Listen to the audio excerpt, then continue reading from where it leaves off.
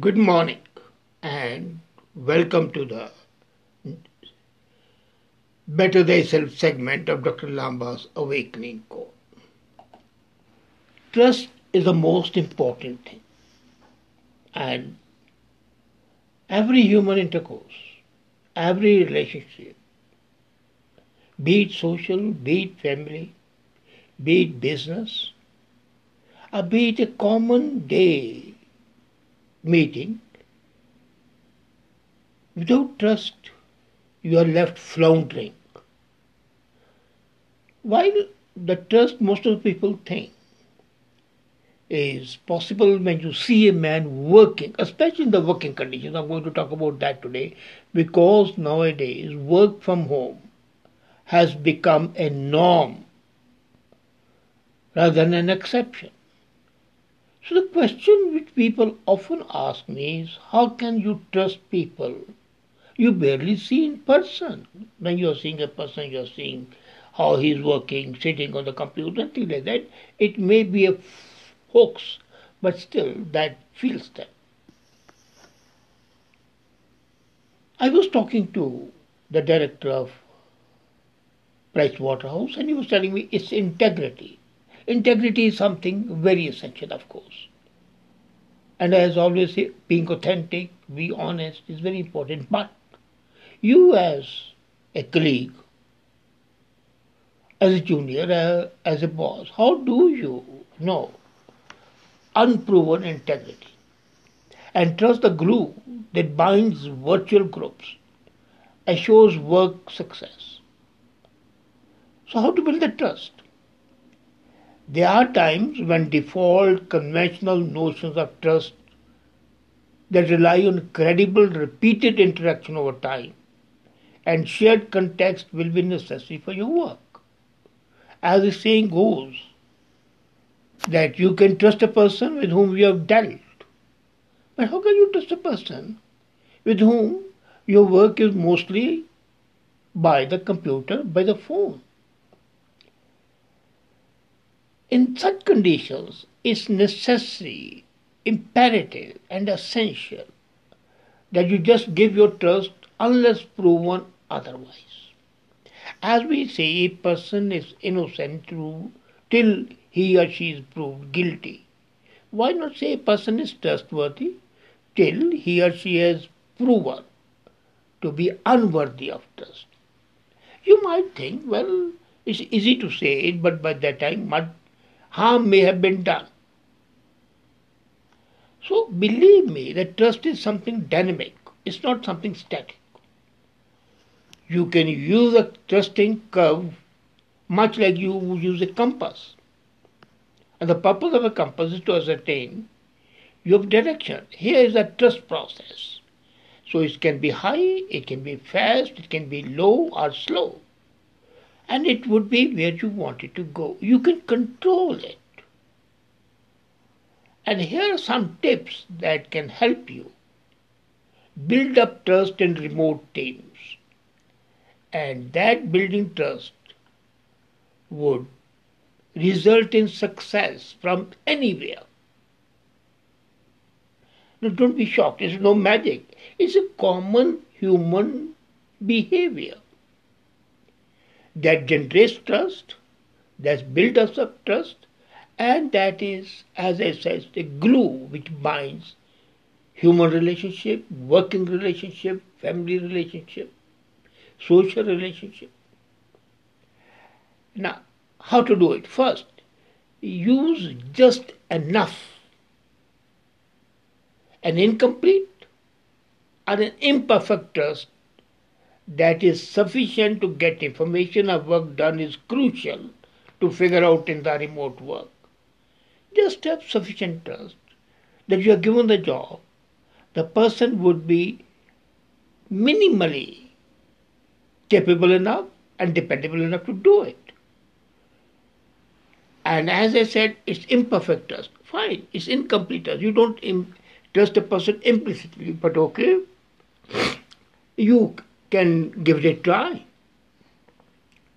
So, in remote work, it's crucial to start with the premise that the person is to some extent trustworthy and dependable till proven otherwise.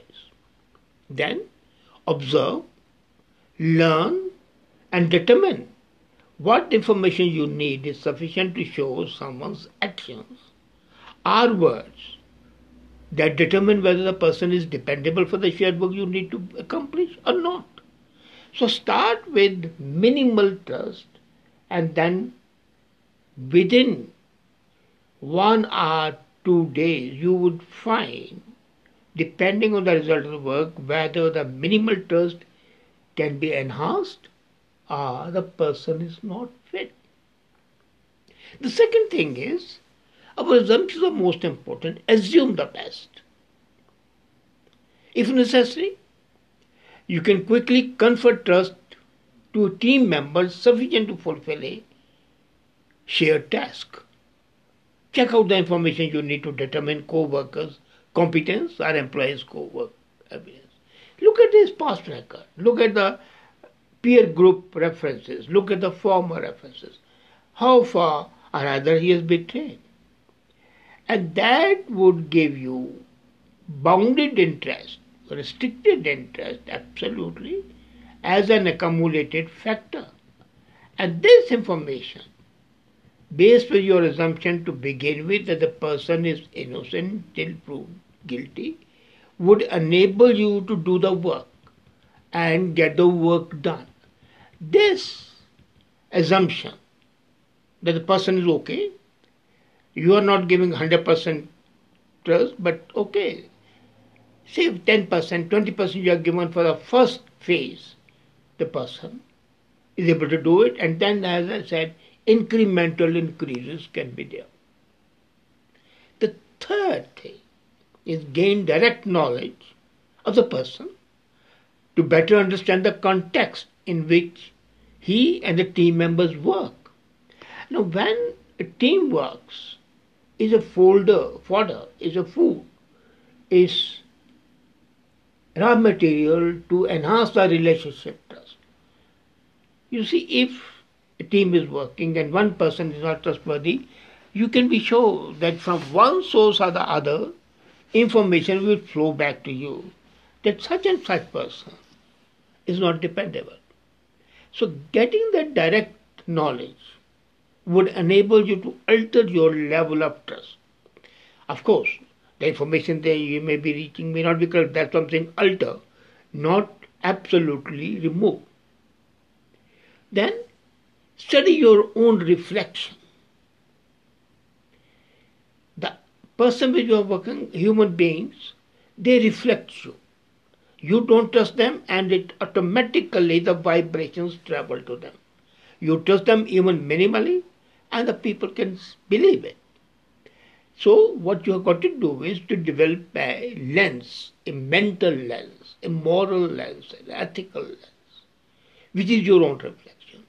And I call it empathetic lens. And this lens lets you see how others experience you and your actions in powerful formation that can ultimately help you to cultivate meaningful, trusting relationship. You would hardly believe that I could depend on my driver and on my secretary eyes closed. Because those were the people with whom I was interacting, and the relationship started. But then later on, when the things happen, you can trust them. Then this is not all. Share yourself. Much more harder to establish without the benefit of time and mutual closeness. Emotional trust conveys a feeling of mutual care and concern between co-workers based on shared positive emotional bonds. My son drives me to the doctor, to the hospital, and it's a long drive and coming and going, but he's working with his teams all over the country and in USA. It's all remote work. And I can see the way he empathizes with the people who have not even seen possibly. the emotional tone of his talk, the interest that he shows, the care and the concern shows the positive vibes going. And that thing I can see is what is propels him further towards the leadership goal. So you can get there by opening up to team members so that they know who you are. They know that they can depend on you. They know that you consider them as human beings, dependable beings, and they can trust you. And once they start trusting you, the game is won, because then you can trust. Trust is something which always is mutual. So sharing, for example, autobiographical insights, where your workers say you're talking on the phone and you talk something of autobiography. These insights will help you get closer to your team members. And thus you will be able to cultivate emotional trust.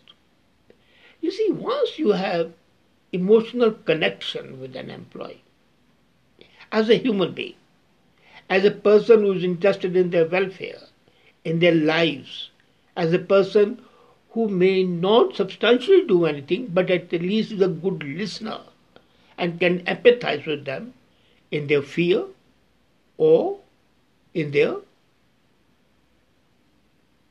problems, then the trust automatically grows. And lastly, create new pathways. Now, human beings are a strange maze. It's always an uncharted path. You have to create new pathways every day, everywhere. And in human relationship, you cannot have concretized roads. It's a jungle of emotions. It's a jungle of feelings, conflicting, confronting, and empathetic. So it's a curious mix of emotions. And in that you have got to see the way you are passing through the maze without destroying anything. So create new ways. And how can you do it? Be attentive to your client's need and your team members' needs. Create virtual experiences. These virtual experiences will promote emotional trust with them, cognitive interest with them. It will not only promote or evoke emotional feelings, it will make them think, look here, how careful this man is. And even when they are talking to a third person, they would say, well, all said and done, but the person is authentic and he has human concern, he has a feeling, he has a liking. And you need both cognitive and emotional trust. So digital tools can also uniquely create meaningful experience with them and will show you that when you care for them, they'll believe you to be reliable, and when they believe that you are reliable, then they will be reliable.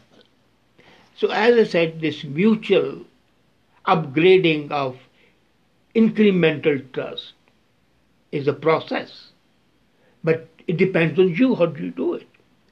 Most important thing people always forget is that they forget that discriminating the magnitude and intensity of trust you need in a given situation has to happen with a little face-to-face context.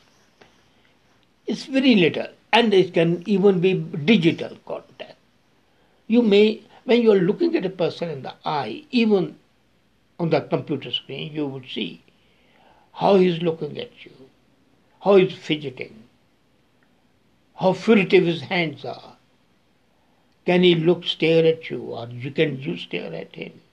How his face twitches, how many times he touches his ears or his face to show reliability or not, but that's always there. But you have got to discern the magnitude and intensity of trust you need. The trusting curve in remote work is a tool you've got to develop slowly, but it permits you to determine very clearly what you need. And not only what you need, but how long will it take you to have absolute trust, eyes closed. As a matter of fact, in reality, it should never be 100% eyes closed. At the most, it should be 90%. There should always margin that human beings are human beings, that there's always possibility of something happening or the other. But if you follow these guidelines, adopt these principles in your work, then you can definitely create trust. And that is something, an achievement. It will make you a better human being, a better colleague, a better social being. What more do you want? And you will be able to enhance the quality of your work. And that is a path to progress, to satisfaction, and to happiness. So go ahead, practice this methodology, and then have trust in yourself. And after that, trust in your colleagues, incrementally progressing till it reaches the apex. Thank you.